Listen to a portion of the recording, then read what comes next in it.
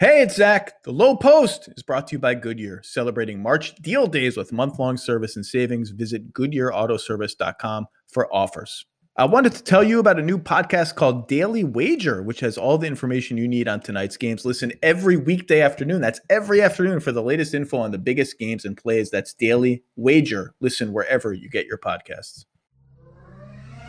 And now, The Low Post. Welcome to the Low Post podcast on a Monday afternoon in the Northeast, and we are 10 days away from the trade deadline. There's much to talk about in the league, and one of our best writers just framed all of this in a very interesting way, and I wanted to bring him on to talk about that. The one and only guru of maps, former San Antonio Spurs executive, Mr. Kirk Goldsberry. How are you? I am great, Zach, and it's good to see your face. We're almost through this thing. And by the thing, I mean, of course, the trade deadline period. Yes, there's a light at the end of the tunnel. There's a light at the end of the tunnel. So you wrote a great piece today that touches on stuff I've written about before, but is very interesting. And the piece you wrote is basically because there's been so much player movement at the top of the league, superstars changing teams more than ever before, by trade, by free agency, by trades that are the choice of the team, not always dictated by the player. There's been a lot of movement, we know that, but you highlighted a result of that movement that has been perhaps a little bit underplayed. Can you explain to people what that is?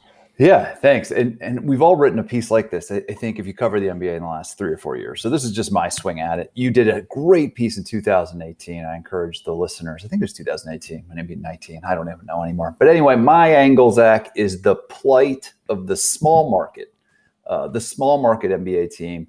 I give a lot of focus to on this. And these elite superstar free agent migrations or trade migrations are sort of revealing to me that there are two NBAs emerging. One, if you are a destination market like a Los Angeles or a New York, and one if you're not, like if you're a Memphis or you're Orlando. What kind of market you're in, Zach, I think is starting to really determine how you build your team. If you're fortunate enough to be in Brooklyn or New York or Los Angeles, you have access to this elite level transaction. And if you're not, you don't, and you better slow cook your competitor through the draft, and team, player development becomes your most important team building tool. So what spurred you to write this now? I think the Harden trade, honestly, I think it was always kind of there. Obviously, I spent years in San Antonio seeing the world through the lens of a very successful small market team. But until you got there, until I got there, fair enough. But I think I was once Harden and freaking Kevin Durant and Kyrie Irving got on the same team. I think I was sort of just like, this is kind of happening. But for me personally, James Harden reuniting with Kevin Durant in their absolute primes after separating and both winning MVPs, both winning scoring titles. Come on, man. That's what spurred me on, I think. So Brooklyn and the Clippers are interesting examples of this that sort of rose in parallel, right? And so they struck these landmark transactions. One and in the same summer, they started in the same summer. Brooklyn getting Durant and Irving via free agency / sign and trade, whatever you want to call how they got Durant. And the Clippers making the just mega deal for Paul George and Kawhi Leonard. One a free agent, one a trade that was sort of connected to Kawhi's free agency. It's almost like they traded for two players at once. Oklahoma City now has 49 draft picks, I think. I'm just making that up, but just a lot of draft picks. And they own Miami, they own the Clippers, they own the Rockets to some extent. They just own everyone's draft picks. And then of course Brooklyn, and that put Brooklyn and the Clippers again together in a fascinating spot, which is, do we want a big two, or do we want to really throw all the chips we've got left to get a third star? And Brooklyn had a lot of chips left, as we saw, because they threw them all to get James Harden. And so they got James Harden. They answered that question by saying, we like our depth. Our depth is nice, blah, blah, blah. We think we can rebuild some of that depth via buyouts, as we've already seen, and other things, and we can keep enough of it around, and that these three guys are so good that we don't need all that quality depth. Boom, James Harden comes to Brooklyn. So A person wanting to argue against the notion that players are flocking to the glamour markets. Okay? Let me just parrot that person to you, and you can respond. Brooklyn and the Clippers, well, no one was going there to either of those teams until both of them at the same time laid a foundation of competency. And that's the Brooklyn, Kenny Atkinson, D'Angelo Russell, Joe Harris, Jared Allen, blah, blah, blah, Dinwiddie, etc. Frisky team gets in the playoffs, gets spanked, but got in the playoffs. Clippers is the Lou Williams, Pat Beverly, Montrezl Harrell, Danilo Gallinari, Shai Gilgeous-Alexander, etc. Gets in the playoffs, gives the Warriors, a spirited 6-game first-round series. Not until you lay that groundwork are any superstars going to those places. So it's not about the coast or the locations or anything like that. It's about the quality of the franchise. Tripling down on that, Mr. Goldsberry, this person would say, who have the Knicks gotten? The Knicks are in the biggest market in the country, one of the glitziest markets in the world. They've been poo-poo since Carmelo Anthony was there. Nobody will take their money. Nobody wants to go there. Please defend yourself against this person. Great point. I'm going to say two things. It's not that great of a point. That's my point in making the point. The meta point is I don't think it's that great of a point. Terrible point. So here's what I'd say. And one of the bright young executives in one of these really well-run small market teams, not San Antonio, gave me this line, and I'm going to use it to counter this straw man argument. Being in a glamour market like New York or Los Angeles is necessary, but not sufficient to becoming a super team destination. Boy, that's a quotable. Put that on the back of a cocktail napkin. What nerd told you this? Hey, I can't reveal my sources, as you know, in the business here, but I think it's a great point because I think it tells you, the Clippers were in LA, as you point out, and couldn't get this done. Steve Ballmer buys the team. They have a very big cultural makeover. And to that organization's credit, they put themselves in a position. The same with my good friend Sean Marks in Brooklyn, who I used to work with in San Antonio. When he left San Antonio, he left one market where you really can't build a team through big time glamour free agency, let's be honest. And he moved to one where you can't. That said, the Nets were not in great shape when he was hired there. He took a risk with his career, and he deserves immense amount of credit for putting them in this position to get that Karis LeVert player to get into the Harden position. As you said, they were really well-run teams. They happened to be in glamour organizations. The question I would ask about Sean, and I do in the piece, is like, could he have done this exact same thing in Charlotte or Minneapolis? And I don't think he could have. I think the market does a lot of the work in this story. I think if you're in Los Angeles, it's kind of easier to build a championship team in Los Angeles than it is in Memphis or Orlando. That's sort of what my response in a nutshell would be. Yeah, and this is what I've written before. The photo negative of this never happens. Two players do not conspire to go to Milwaukee. Two of the top 10 players in the league don't get together and say, we're going to Milwaukee, we're going to Indiana, we're going to Oklahoma City, we're going to Memphis. It does not happen. If you are in one of those markets, you do not have access to that kind of mega transaction. So yes, Brooklyn and LA deserve a ton of credit for building platforms that players will look at and say, that's a franchise that knows what it's doing. I want to go there. It doesn't matter if the Grizzlies do that. The Grizzlies need to draft Ja Morant and Jaren Jackson Jr., and kudos to them. They did. They now have something going. And that, to me, is the ultimate proof that, yes, this is an unavoidable thing. The photo negative does not happen. It only happens in the biggest markets or the best markets, and or when sort of you have the Golden State's a really interesting example, right? Because they're another market that was never thought of in these terms before. Then they have an incredible series of draft picks. They build a dynastic team, and only then does the power of their market plus the power of their roster combine to get you Kevin Durant and ruin the NBA. Now, I'm just being facetious, but for 2 years, sort of take the championship out of circulation. Yeah, I think you've said it very well. You've written about this well. I think these migratory paths of the best are sort of one-way streets. I think that's how I would describe it. You can start in Memphis and go to Los Angeles, but it's very rare for somebody like, let's say, Kobe Bryant or Steph Curry, who gets drafted and develops into an all-time player, to go to one of these small markets. You could almost see Steph doing it going home to Charlotte at the end of his career or something. But the idea that the photo negative never happens is one of the main pieces here. And that's why I argue, like, what happens to Oklahoma City or Indiana when they lose a Paul George, or what happens to San Antonio when they lose a Kawhi Leonard, or New Orleans when they lose an Anthony Davis, the stakes are so high. They have to go back to the seed phase of the agriculture and start growing their food again and hope that in 5 years, the Zion Williamson is ready to be a championship level We're going player. to talk about Zion. You know what I'm saying? But that's why the stakes are so high. The other side of the coin is that these guys who don't grow their own food just go to the drive-through and just pick up whatever they want in the offseason or every other offseason when they're players in major free agency. For the ones who get it done, Grainger offers high-quality supplies and solutions for every industry, as well as access to product specialists who have the knowledge and experience to answer your toughest questions. Plus, their commitment to being your safety partner can help you keep your facility safe and your people safer. Call, click Grainger.com, or just stop by. It's demon time on Prize Picks, where you can now win up to 100 times your money. That's right, 100 times your money. With as little as 4 correct picks, you can turn $10 into $1,000. Demons and Goblins are the newest and most exciting way to play at Prize Picks.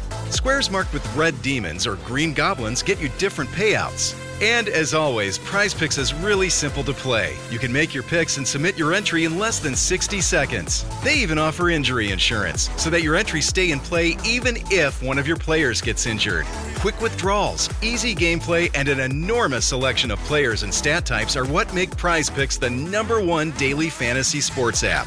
Just download the app today and use code LOW for a first deposit match up to $100. That's code LOW on the Prize Picks app for a first deposit match up to $100. Prize Picks. Pick more, pick less. It's that easy. As you say in your story over and over again, and I've said over and over again, players asking for trades is not the NBA's balance of power being tilted out of whack. Oh, the players are running amok. No. Teams can trade players whenever they want. And in fact, some teams have gotten off superstar players, not because those players demanded out, but because those teams decided these players are not worth the contracts that they are going to demand and get in the open market. Jimmy Butler in Chicago, I think, is the preeminent example of the last half decade, a fork in the road moment for the Bulls that they decided, we don't want Jimmy Butler on our team. They're not a coastal market, and they got out of the business of Jimmy Butler voluntarily, and they're still wandering in the wilderness today. And so I do think for superstar players who have no control over where they play for the first minimum 7 years of their career, to me, this is just tilting the balance of power to an equilibrium with teams and owners. That said, this is a 30-team enterprise in, 28 cities? Okay? The enterprise ceases to exist if half of those cities cannot compete for championships. Now, I don't think that's the case, and the NBA would correctly point out the team you just worked for has won 5 championships. The Thunder had 3 superstar players and a hell of a chance to win championships. Other small market teams before have won championships or competed for championships. Milwaukee is in the hunt now. And, of course, they would also parrot the argument that I parroted before. But I do think this bifurcation that you're talking about is somewhat real and has consequences beyond just can you win the championship or not. And I'm going to read you one line for your story that I think is the most important line in your story, and I want you to explain it. Here's the line. Draft picks have never been more meaningful in origin markets and never meant less in the destination markets. As a result, the precious few teams that can reliably retain top talent are emptying their cupboards to extract unhappy superstars and mega trades. In other words, if I'm Brooklyn, I don't care about draft picks. If I'm Oklahoma City, I need all the draft picks because I've realized that's the only way I can build a championship team. That line to me encapsulates everything that's in your piece. Can you explain a little bit more about what you're getting at there? Yeah, that's really what set me off. And one of my friends who's an executive in the league really summed it up for me. He's like, there's 3 classic team building tools in the NBA: the draft, free agency, and trades. And it's really starting to feel like, depending on the nature of your market, you really only have access to 1, 2, or 3 of those legs. You know, the Clippers and the Lakers, they can get free agents and mega trades almost anytime they want. But the Spurs, the Magic, the Hornets, the draft is really their lifeblood, and draft picks are their seeds. And it seems like that is always been true to some degree, but the draft really is increasingly important in those small markets that have to grow their own food, and decreasingly important in the era of free agency. And one of the stats I got when I researched this piece really hit this home for me. Between 1969 and 2010, only 7 of 41 finals MVPs, Zach, won the award after changing teams. Then LeBron James in 2010 took his talents to South Beach. I'm not mad at him. Great decision for him in his career. It set the tone for a new era of superstar free agency. Suddenly, since then, 8 of the past 10 finals MVPs have won the award after changing teams. That is, to me, one of the league's most important awards, the most symbolic award. And it used to be exceedingly rare for that to go to somebody who had changed teams. Now championships are won and lost in July when players like LeBron and Kevin Durant and Kawhi Leonard decide where they want to spend their primes. And I think that's interesting.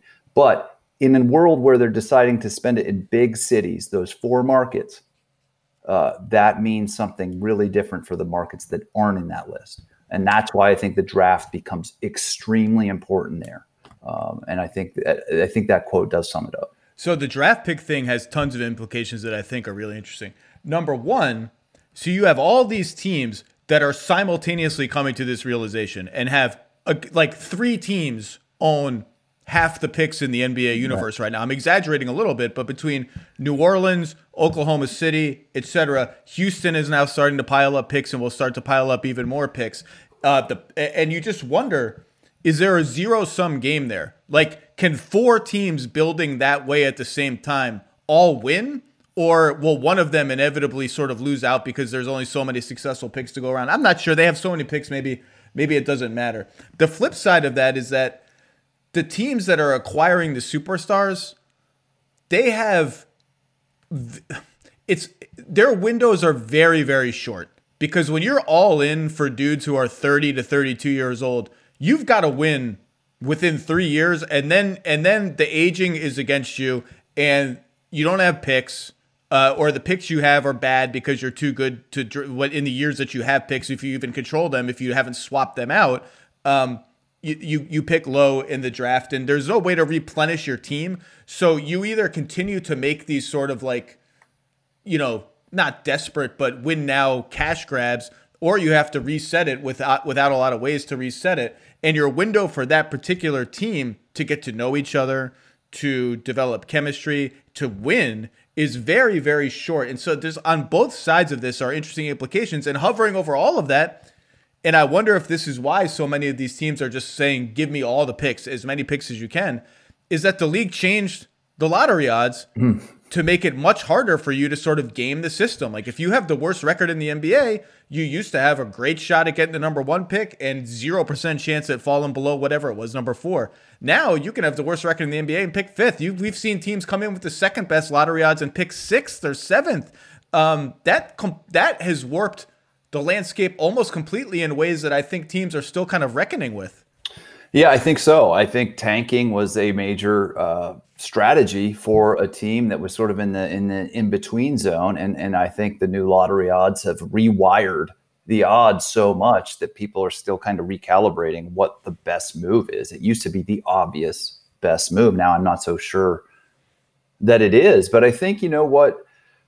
The draft is now the main vehicle for these small market teams, no matter what, no matter the lottery odds. And player development is emerging in these small market teams as sort of this secret second way to improve your team. And one thing that always separates the great small market teams from the struggling ones is like, hey, did that second round pick turn out? Did that 26th pick turn out? And San Antonio obviously has done a great job with those picks, but so is Toronto. Indiana seems to be doing a good job. Oklahoma City does a good job in that department. And you see players like Lou Dort or Pascal Siakam really come into their own because of their own talent, obviously, but because the market is able to take that draft pick and help those people become the best basketball versions of themselves. And I think that player development apparatus is another sign of this movement and how important it is in a small market. If you want to be a good small market team, you better have elite player development on your side. And there are a couple of flip sides. Like I mentioned the Jimmy Butler example, and you can go through, I wrote a whole piece on sort of the prison of the max contract. It's the piece that you're citing.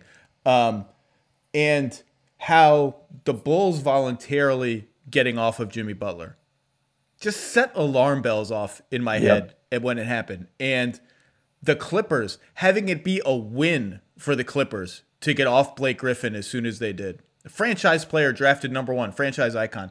Having it be a 100% certainty that John Wall's contract and Russell Westbrook's contract were going to be bad contracts. Now, the Thunder, God only knows how they did it. They wriggled out of the Russ thing with not only minimal pain, but like actual value.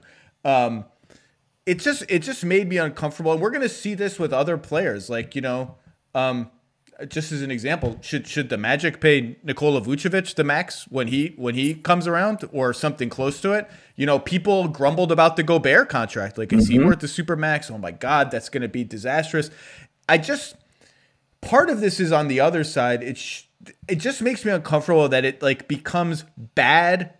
It's bad. It becomes bad for teams to retain their own players, so much so that some teams have decided, we don't want to retain this player that is a massive organizational success story for us. We would rather trade him for a poo-poo platter of young players and picks, even in the prime of his career. And I proposed a bunch of ideas. People can go back and read them about maybe remedies to make it not so crippling to your cap sheet or whatever. If you draft a player, retain him, and then retain him again, are there tax benefits? Are there CBA benefits? Are there ways to make it so it's not just teams are like, oh my God, do I really need to pay this price for this guy? There are many sides to this, and that's another one that hasn't gotten a lot of attention. But when you see big market teams acquiring players or players chasing big markets and going there, you also see teams voluntarily getting off really good players in ways that I think it just puts those players back into the ecosystem to go wherever they want. Yeah, and it's been hard to watch. Like really great players from a decade become sort of toxic, not because of their play, but because of their contract. And some of these designated player contracts, the Supermax contracts, have gone to players that just aren't quite good enough to really get that number. But in some cases, the incumbent team had no choice but to give them that number, and then they're set up for failure, or the contract itself becomes an albatross. I think one thing is that club is a little too big potentially for that Supermax category. You see some players, and I'm not going to name names, that probably shouldn't be in that category. And then I would say there is an obvious category of guys, including LeBron and Durant and Steph and Lillard, who are obviously deserving of that. And one thing that came out when I was doing the research for this piece, Zach, is those dudes are arguably the most underpaid players in pro sports right now. LeBron James is arguably the most underpaid player in pro sports right now. If you look at contracts around the world, for instance, Messi's contract in Barcelona, LeBron James getting 35% of the cap, hey, anybody would trade paychecks with LeBron James that I know. But that said, he might deserve more than that. And that artificial constraining of his salary might enable teams like the Lakers to pair 2 or 3 of these guys on one cap sheet. If LeBron James were to make 50% of the cap, 55% of the cap, and I'm not advocating that per se, but indulge me for a second, Zach. If he were, the Lakers would have a real hard time building a team around him and Anthony Davis. They might still be able to do it. But I think that's another point here, is there are people in this Supermax category that end up with albatross contracts that really just handcuff the team that signed them. And then there are some guys that these are the best bargains in the league. And that's a really interesting situation to me. Like, well, you know what I mean? Like, I don't have a good answer, but I think the devil's in the details. And one last thing, maybe there's a category above the Supermax for the finals MVP guys, for those first team All-NBA guys, the perennial guys, a mega max deal, where you have to really be a special guy to get to that big number. And that could change this dynamic a little bit league-wide. Well, I can tell you for sure, speaking of the Supermax and Supermax worthy guys, There are a lot of high fives, and well, there are no high fives anymore. But there would have been a lot of high fives in the league office when the news broke that Giannis was re-signing with the Bucks. And the next big test case is going to be Jokic, who I can't remember exactly when he becomes eligible. I think this is somehow only his 6th season, so he's a bit to go before he becomes eligible for a Supermax. Now, I don't know Nikola well, but everything I've heard and everything I've talked to, I don't think he gives one flying FUCK about the glitz and glamour of anywhere. And if he's happy in Denver, he's going to be happy in Denver. But that will be the next test case. And by the way, I don't know, the player empowerment thing is so interesting because I largely am fine with it, as I said before. I also think teams are living in fear of sort of how far will it go. So one of the scenarios that you hear about is who's going to be the first superstar coming off his rookie deal, the first real superstar who says, you know what, I'm just going to take the qualifying offer. I'm not even going to negotiate a contract with you guys. If I'm the number 1 pick, my qualifying offer for 1 year, and then I become an unrestricted free agent. I'm not even going to deal with restricted free agency. I want it out of here as soon as possible. And some of the qualifying offers for the top picks are like $15 million. It used to be like 4. Now it's a huge amount of money. Now it's less than they would make if they signed a new contract right then and there. But if you really want out, the dollars are getting to the point that in the next 10 years, someone is going to at least investigate, should I do that? Someone who's, and it's not going to be a case of, well, our negotiations are going badly, so I'm going to play that carrot. It's going to be someone who really wants out. And then, I asked Michelle Roberts when I wrote this piece about player empowerment, would the union ever push to get rid of restricted free agency altogether? Now, I don't think that's a battle they can win, but here's what she told me.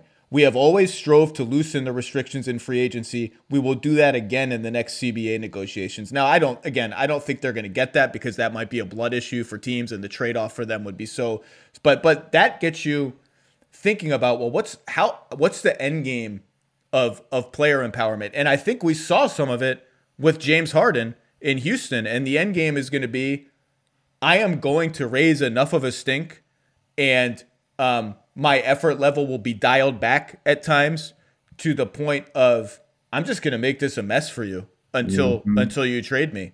And the league is definitely fearful of scenarios where, again, I've given this example before. A player just says, hey, you know what, my back hurts. Like, I think I have a back injury. Like, I need to sit for a little while. And like, is that kosher? Is that not kosher? But the end, we haven't hit the end game of again, there's the team side of this with teams making dumb decisions or the CBA incentivizing teams to make bad decisions with players. There's also this side where I don't think we've seen the end game of either of those. I just don't know where this ends. I do think that qualifying offer thing is fascinating. And without naming names, there are a couple of very young, bright stars in this league that are currently in not very prestigious markets that I could actually see doing that. And man, that would be a shockwave, wouldn't it? Because I don't think anybody has done it. I think, to your point, the association, the Players Association, should do everything for the players to make free agency easier. I know if I was in the NBA, I'd want to play where I wanted to play and make as much money as I could. Of course, the Players Association is going to try to loosen free agency rules. That's what they should be doing. But is it good for the NBA if somebody like LaMelo Ball or Ja Morant or Zion Williamson is like, you know what, deuces, I'll take the qualifying money. I just want out of here as fast as possible. I want to go to one of these big, fun markets in these great big cities on either coast of the United States. And the upshot of that, and I don't think any of those players are going to do that, but the upshot of that is then you get into the Pelicans were really vilified for, well, they tried to speed up the timetable around Anthony Davis too much. There was too much too soon. They sacrificed too many future draft picks to chase short-term wins with Tyreek Evans and Drew Holiday and on and on and on. Ryan Anderson, they didn't give up much for some of those guys. Some they gave up a lot. Eric Gordon. Well, if that timetable is hanging over your head, you have to excel. You have to try to win around player X immediately after you draft him. So it does have all kinds of implications. You mentioned Harden. I wonder where you would the apex, the end game of this trend that you're pointing out, and how it's become baked into the landscape of sports. The apex of it would be if James Harden, in a year where he flouted COVID regulations quite publicly and played his way out of Houston, alienated his teammates, forced a trade after 8 games in Houston where the Rockets were obliterated when he was on the court, won the MVP. And now, as much as you might want to poo-poo that, Joel Embiid, get well, big fella. Joel Embiid, my slight MVP favorite at the halfway point, got hurt on Friday night. He's going to be out a couple of weeks, it seems like. I've heard 2 weeks. I've heard 3 weeks. I've heard 10 games. I've heard 7. Who knows? It's going to be some period of time. And in a shortened season, that's going to be enough, maybe not to eliminate him from the MVP race, actually, but certainly to throw a monkey wrench into his case. And so you can see the scenario. Well, what if the Lakers kind of continue to slump? What if Denver doesn't get above 5th in the West?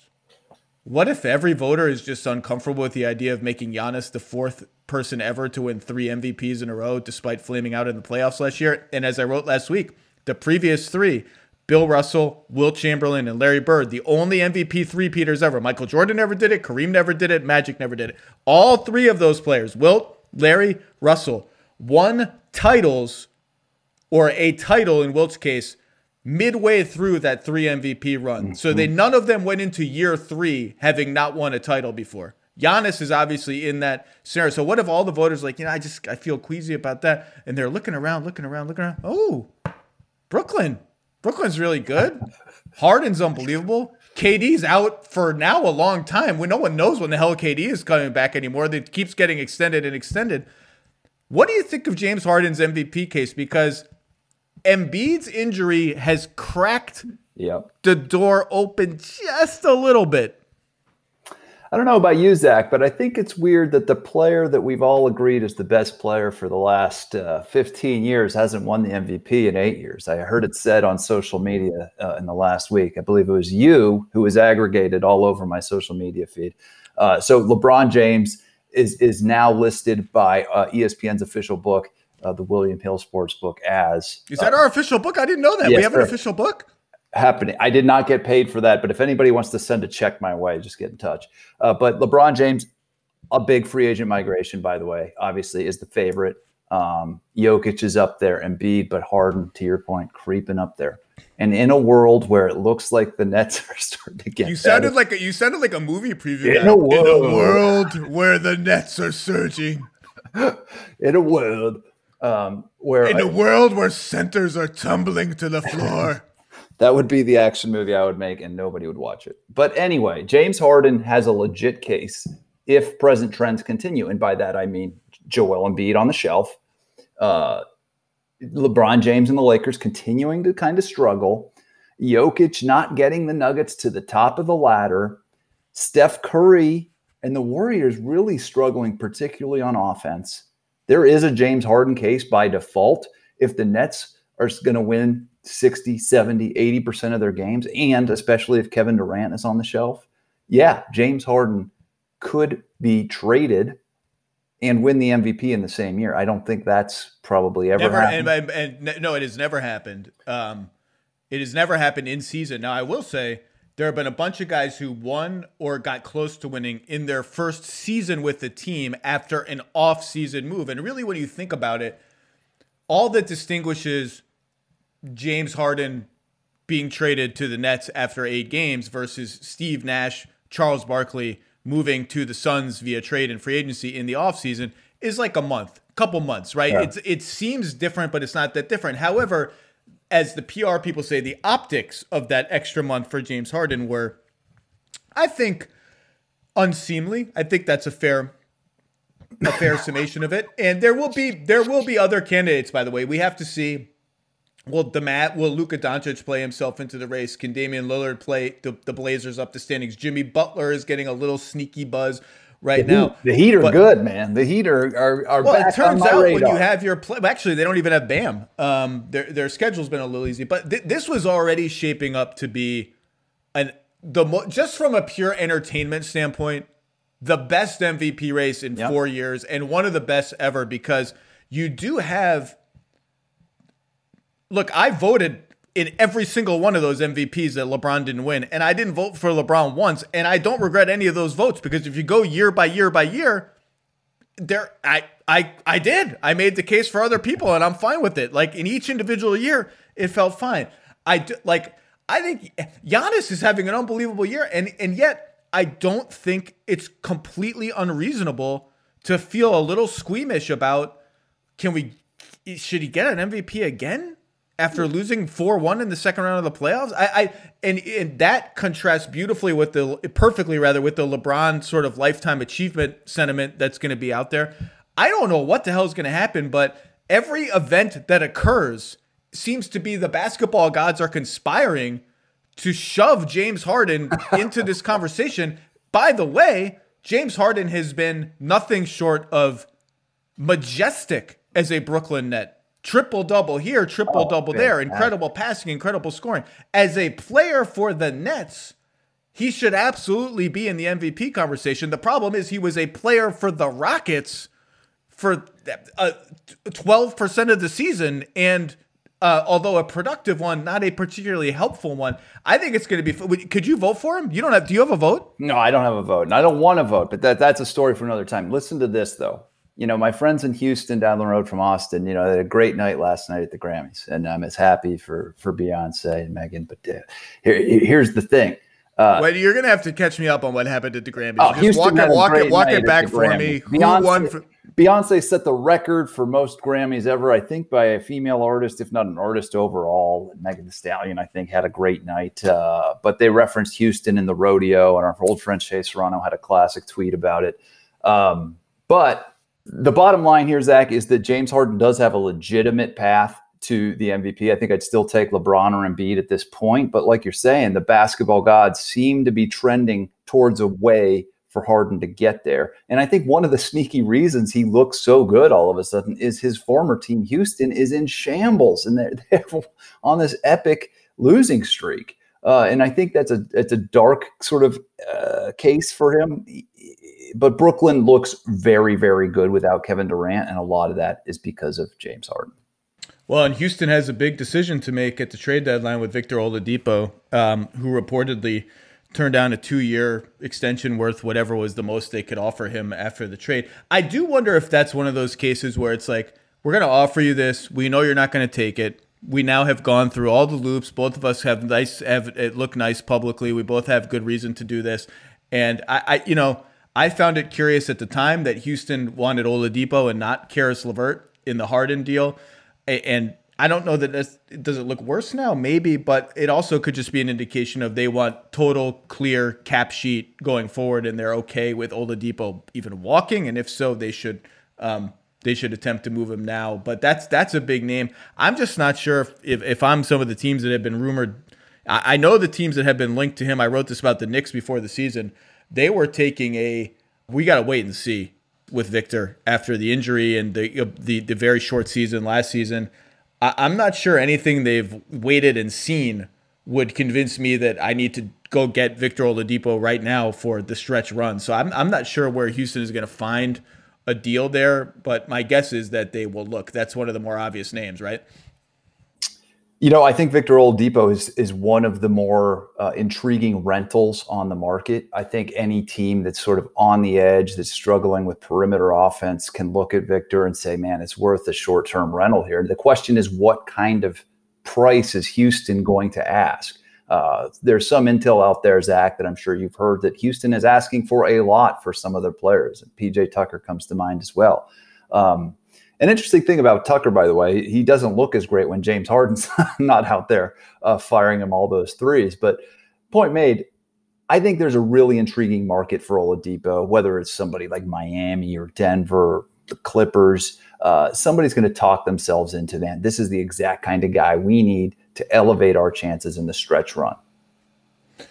I'm a little skeptical, but we'll see. And Tucker, I do think Tucker, he's shooting like 31% from three. He looks a little slow-footed even by his standards. I do think that if he landed on a contender, we would see a reinvigorated PJ Tucker, who makes maybe, I don't know how many more shots he'll make, because I still think he was getting decent looks even without Harden. But I do think it'll be a sort of a Nick Batum.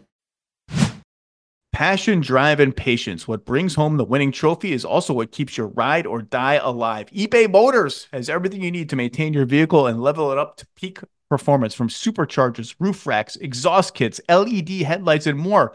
Whether you're into speed, power, or style, eBay Motors has got you covered. With over 122 million parts, 122 million for your number one ride or die, you'll always find exactly what you're looking for. And with eBay Guaranteed Fit, your part is guaranteed to fit your ride every time or your money back. Because with eBay Motors, you're burning rubber, not cash. With all the parts you need at the prices you want, it's easy to turn your car into the MVP and bring home that win. Keep your ride or die alive at ebaymotors.com. Eligible items only. Exclusions apply. You can now stream the most MLB games on DirecTV without a satellite dish. Yes! Catch the clutch hits, strikeouts, grand salamis, web gems with nothing on your roof. So who's up there, whether it's roofers, Santa, birds, old-timey chimney sweeps, moody teenagers, thrill-seeking raccoons, watch out for them. You name it, they won't find a satellite dish. But you will find your MLB games on DirecTV. That means DirecTV is your home for baseball this season. Root with nothing on your roof. Yes, stream your team.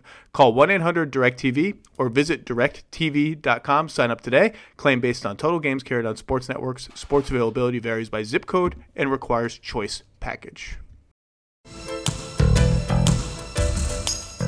Do you want to go through a couple of the other interesting teams as we get up to the trade deadline? So let's start with one that I'm not sure they're interesting, but they're interesting to me, and it touches on the point that we talked about talking about your piece, and that's your old team, the Spurs. You don't have to talk about the Spurs. I can talk about the Spurs if you want. But I look at them. I'm super fascinated by what they do at the fork in the road that they are now reaching. So they've got, well, LaMarcus we'll talk about. They've got DeRozan, Mills, Gay, all these veterans. And I think all those veterans, I'm not sure they're available, but the Spurs are definitely listening, and if you offer them something real, I think you could potentially get any of those guys.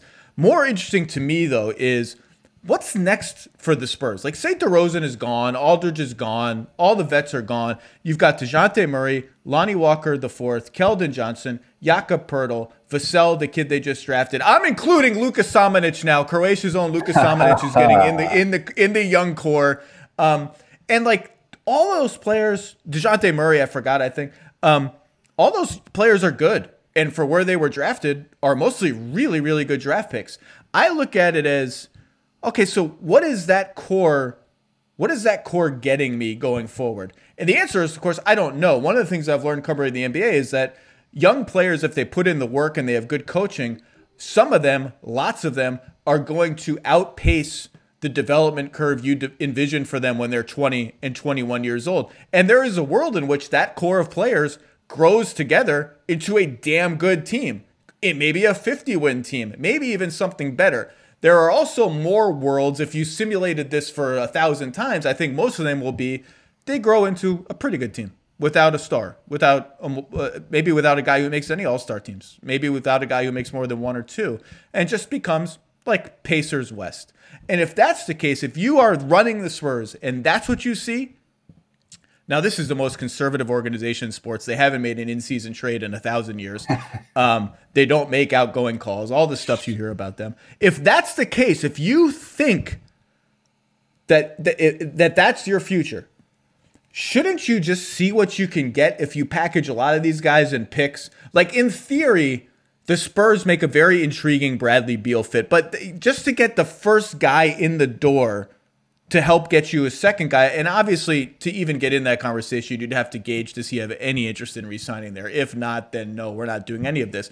But in theory, the Spurs are an interesting candidate, holding all their picks. They have a gazillion in cap space coming up to sniff around packaging stuff for a big name. But this gets at the exact point your story is about, which is, can they do that in San Antonio, or are all their picks and young players so much more valuable to them? I forgot about Derek White too, right. Who's not so young, but he's very good. Like that you sort of are naturally pointed toward stasis. And by the way, stasis might be good. All of those players are good. Now you're going to have to pay all of them. All of a sudden they're going to be making $100 million combined before you blink. But it just, from the perspective of that market, it's hard to talk yourself into, let's be aggressive, let's make all these kind of trades that the big teams are making. Yeah, and I just don't know, going back to the nature of that story, if a market like San Antonio is a legitimate place to sort of enter that blockbuster trade sweepstakes, because there's no confidence that you're going to be able to extend the superstar you're able to bring back with all this talent. And I do think the San Antonio Spurs have done a fantastic job of drafting between 20 and 30 over the last 5 years and turning out a new young core that puts them in a position to build a team in a couple of ways. If I had to say, those are my friends there, they're going to try to do this with consistency and with loyalty and watching these guys develop and take pride in that process and not skip steps. I don't think they're going to look to move a lot of those young guys. I think the vets is interesting. And you pointed out that they haven't made a lot of in-season trades, which is an exaggeration. They haven't made any. But I do think this year's a little different. I think they're taking calls. And I think if they got something real, as you said, they might part ways with some of these guys because some of those guys might want to part ways too. They want to go to the playoffs or they want to compete, and they might get the right offer from the right team. So I do think they're at a big point. If I had to guess, they're going to try to grow their own food from scratch and prove to the basketball world that you can still do this with the draft and with player development. And yeah, in 4 years, we look up and they're back at the 3 seed or the 5 seed in the West. And I think they would be happy with that. And they haven't compromised their values. They're a values-driven organization. So I don't see them in the Bradley Beal marketplace. I see them more as let's grow this core up together and see where it takes us. Have you found any good LaMarcus Aldridge trades? Because I truthfully have not been able to. No, I don't think so. I'm not sure what LaMarcus's value is. I mean, there's a couple teams out there who you look at their front court and you're like, man, they could be better with LaMarcus Aldridge in a rotational role. And whether that's Boston or Toronto or whatever, I'll leave that up to others. I mean, I haven't seen one yet that is great, but that doesn't mean it's not going to happen. I like to remind people like the Kawhi trade came out of relative nowhere. J.A. Donde, I believe, says real trades travel in silence. So I'm not one to listen to the internet and find a legitimate trade and be like, oh, that's probably going to happen. Let's talk about another team, the Toronto Raptors. And we talked about this on the pod before the All-Star break when the COVID stuff just smashed them all at once, and they still have not had Siakam, Anunoby, or Van Vliet back, and they have lost I believe 5 in a row, and they are down to 11th in the East at 17-22. My friend Michael Grange wrote a piece last week basically warning everyone Kyle Lowry is extremely unlikely to be traded at the trade deadline. And Grange is awesome, and he's super plugged in Toronto. I don't think the door has been shut on that. Let me put it that way. I don't, and he didn't say that it had been shut on that. He actually hedged and said it could still be open. I think it's cracked open just because, again, this team is now 5 games under 500. Now, when they get back, will they be much better than that? Absolutely. They still have a positive scoring margin. I still think that door is ajar. I think it might take me more hands than I have to count how many teams have inquired about Norm Powell with them. Who has a player option for next season that he probably should decline and is playing out of his mind. Yes, he is. And you want to hear that and say, well, isn't that tantamount to tanking if the Raptors sort of bail out of those guys? And I would say no. I would say it's tantamount to, and by the way, I have no idea what the Raptors are going to do. Let me be clear. But if they did that, I would say it's tantamount to saying this season with no fans, it hasn't gone to expectations. We're not where we thought we'd be in the standings. We can sacrifice this season or just punt it a little bit, and we still have Fred VanVleet, OG Anunoby, Pascal Siakam, Malachi Flynn, a bunch of all of our picks and everything. No, we're not tanking. Like, that's a pretty good foundation of players. Maybe we'll get one more high draft pick this year to augment that, but we'll come back right next year and we'll be a pretty good team, not a great team, just a nice team, but that's not tanking. And what it really is if you've decided as an organization that, Kyle Lowry wants to, if you've decided Kyle Lowry wants to finish his career somewhere else, or doesn't make sense for us to pay Kyle Lowry's next contract, it makes all the sense in the world that you would explore up until March 25th, if everyone involved has given it the right blessing, what you could get for Kyle Lowry. So I just don't think the door has been totally closed on that. That's my Toronto Raptors take. I'm with you, and I think Kyle Lowry might be the best player available if, in fact, he is available. At this stage of the season, very rarely does a championship-winning point guard become available on the trade market. And if he is, you're going to see a team talk themselves into paying a lot for him. And maybe there's discussions behind closed doors, one way or the other. I want to finish as a Raptor. No, I want to go try to win right now. I don't know. But those are really influential discussions too. And I think from Kyle all the way through the coaching staff and into Masai Ujiri's office, there's different kinds of conversations happening. Obviously, from the front office perspective, from the long-term growth horizon of the organization, if somebody wants to pay a lot of money or players, assets, and draft picks for Kyle Lowry right now at this phase of his career, that's a pretty enticing option.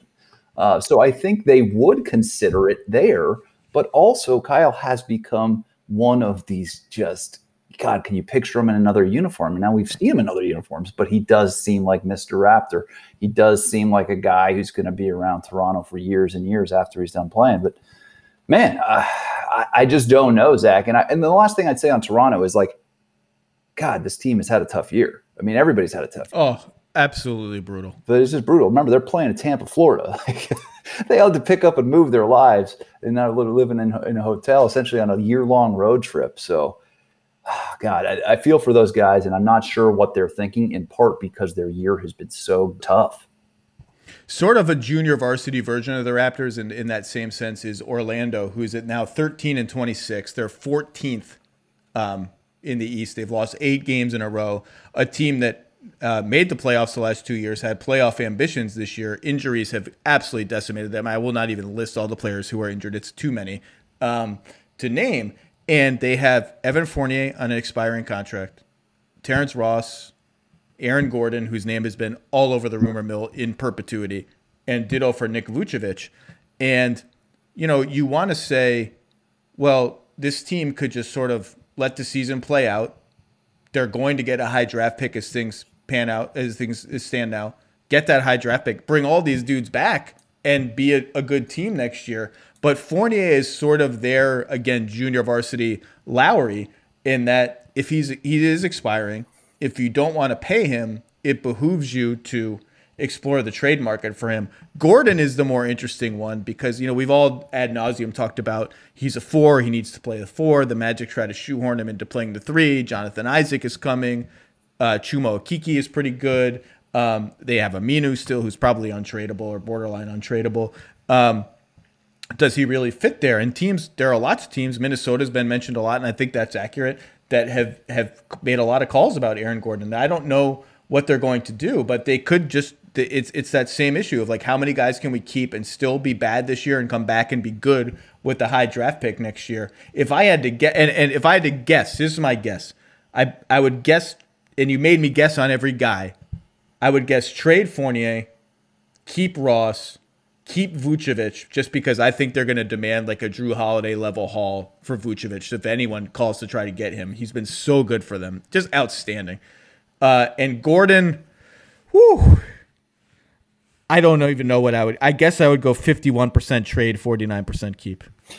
I don't have a good feel for Gordon in the market for Gordon. He's an enigmatic player. Analytically, I just don't know if I'm buying into him. And I'm sure different teams have different opinions. I've heard the same things about Minnesota being very interested in Aaron Gordon. And, when you watch him in the dunk contest, he could talk yourself into Aaron Gordon real fast. But, is this a guy who you can build around? I'm not so sure that everybody agrees there. And one interesting thing when I think about it, both Orlando and Houston right now, is that the play-in mania, and I love play-in mania, Zach. By the way, play-in mania, I'm getting ready for play-in mania. I think the play-in is going to be a huge hit. I mean, it was a huge hit last year, but it was kind of like trial phase, bubble situation. I think this is going to be the real play-in now, the 7-10, 8-9 thing. I think it's going to be a huge hit. Me too. And I think there's going to be 6 single elimination NBA games, and there's going to be big stars in them, and that's going to be awesome. But one of the other very interesting byproducts, I think, of the play-in era in the NBA, Zach, is it's really shrunk the overall size of the sellers market. There's only a few teams that are really out of it at this point. And that's because we go all the way to the 10 seed to get into that play-in environment. So there's really 5 teams on either side that aren't going to be playing for playoff slots. Orlando and Houston are among those teams that are kind of out of it and kind of have a lot of tradable pieces right now. And in a weird way, I didn't foresee this coming. The trade market is really beneficial to these teams in ways that it hasn't been in years past. And Orlando, as you really well outlined, has a lot of great tradable contracts. I have a feeling somebody's going to talk themselves into Fournier, and I think you said that. I think he's the most likely piece for a team that needs a guard that could score the ball. He's a really tempting piece. Aaron Gordon as well, I think, is a superstar in some people's eyes. And I think, Orlando has a lot of opportunities to build their asset base through this trade deadline coming up. The last one I want to talk about is Minnesota, because I expect them to be very, very active. But it's be interesting because you mentioned the dearth of sellers. They should be an obvious one because they're 9-30 and completely out of it and should be orienting everything toward the future. But I just don't know what they have to sell, really. And so I wonder if they will be active on all fronts, trying to see, is there a player we can acquire that would help us now or help us now and next year going forward? And at the same time, making calls like, what can we get for player X? Like, I think if I were a GM that really loved Jarrett Culver, I would be calling Minnesota to try and see if I can get Jarrett Culver. I don't know that such a GM exists. Jarrett Culver has been injured and out of the rotation for the Wolves a lot this year. But I do think the Wolves look like a disaster. Yeah. And in a lot of ways, they are a disaster. But I do think it's important to note D'Angelo Russell's out. Malik Beasley is currently suspended. Russell, Beasley, and Towns have barely played it all together. Like, there's a universe in which these guys get healthy and look like a competitive, normal NBA rebuilding team for the last 10 or 15 games of the season. But, you look at the optics of LaMelo Ball's out playing Anthony Edwards. Anthony Edwards is surging lately, so maybe that's not so bad. Culver's really on the fringes. You owe this pick to the Warriors, which is a top 3 protected pick this year, unprotected next year. It doesn't look great right now, and I would expect them to be, maybe they don't end up doing anything, but I would expect them to be among the most active teams sort of investigating every kind of deal, whatever sort of they can find that benefits them. Yeah, they're a really interesting team. I think, frankly, it's very disappointing when you look at their draft history and where they've been able to pull and who they've been able to pull out of these drafts. And the fact that they're sitting here at 9-30, and as you know, their statistical markers are terrible. Sure, they've had players that miss time. Which team this year hasn't? Almost everybody's missing time to some degree. I think undeniably Minnesota's had a disappointing season. I love Anthony Edwards. I mean, the eye-popping stats from three-point range the other night. If he's able to shoot, obviously the dunks, everybody's seen the dunks.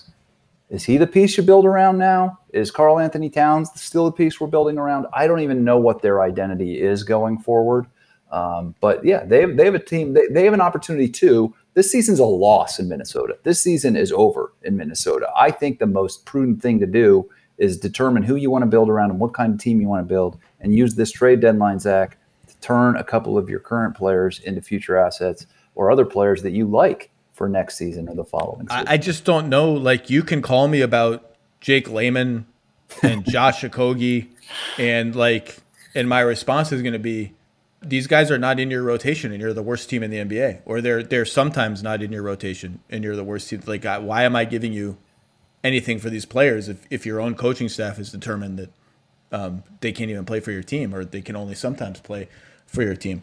And I'm not giving up Jaden McDaniels. I know teams have asked Minnesota about him, and I'll leave it at that. I would hold on to him. I think he's an interesting prospect. Well, 10 days away, Mr. Goldsberry. We're almost there. Everyone should check out your piece. It's on ESPN.com. It's been leading the NBA page for most of today, Monday. The coastal elite status of NBA superstars and super teams. Mr. Goldsberry, it's always good to see you. I have your map, your Naismith Memorial Basketball Park map. It's in a frame. No, it's not in a tube. Most of the people I hear, they're still in a tube. I'm glad you got a frame. No, it's framed, and it's now waiting for someone, maybe me, I don't know, to hang it on a wall. But thank you for all your work, sir. Best to your family. Hey, thanks. Our difference maker of the week is brought to you by our friends at CarMax. Thank you, CarMax. Don't just buy a car, love your car with the new CarMax Love Your Car guarantee. This week's difference maker is, you know what? I'm going to give it to the NBA and the brains who have helped reinvent All-Star Weekend. The NBA gets made fun of all the times for gimmicky innovations, fixing problems that don't exist, getting too creative with the traditions of the game. Let's give them some credit for really repairing All-Star Weekend. Picking teams has been a home run. How funny was it to see the Jazz snubbed with the last 2 picks and LeBron saying, no slander against Utah, and then here I'm going to slander Utah. It pits teammates against each other. It was really cool to see Jason Tatum slap the floor and get into a defensive stance against Jaylen Brown. Obviously, both of them play for the Celtics. The 3-point shootout is better with the full money ball rack and with those long-distance Mountain Dew shots. I mean, that's where guys are shooting from these days. Let's make it happen. I think they should add a half-court shot. The Elam ending without a clock to end the All-Star game, it wasn't that exciting this year, but we got a Damian Lillard almost half-court shot to end the game. Home run idea. I love it. They have really fixed All-Star Weekend. It's much better now than it was before. That's our difference maker of the week. Again, our thanks to CarMax. For more difference makers, check out my weekly 10 Things column on the ESPN Insider page.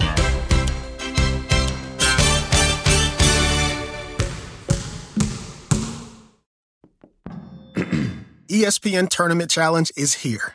And guess what? I'm doing my bracket right now. Making picks, predicting upsets, winning my bracket group, and leaving my old life as a part-time voice actor behind. Hey, you never know. And if I can do it while recording this awesome commercial, you can too. Anyone can bracket. Download the ESPN Tournament Challenge app to play the #1 bracket game. Presented by Capital One.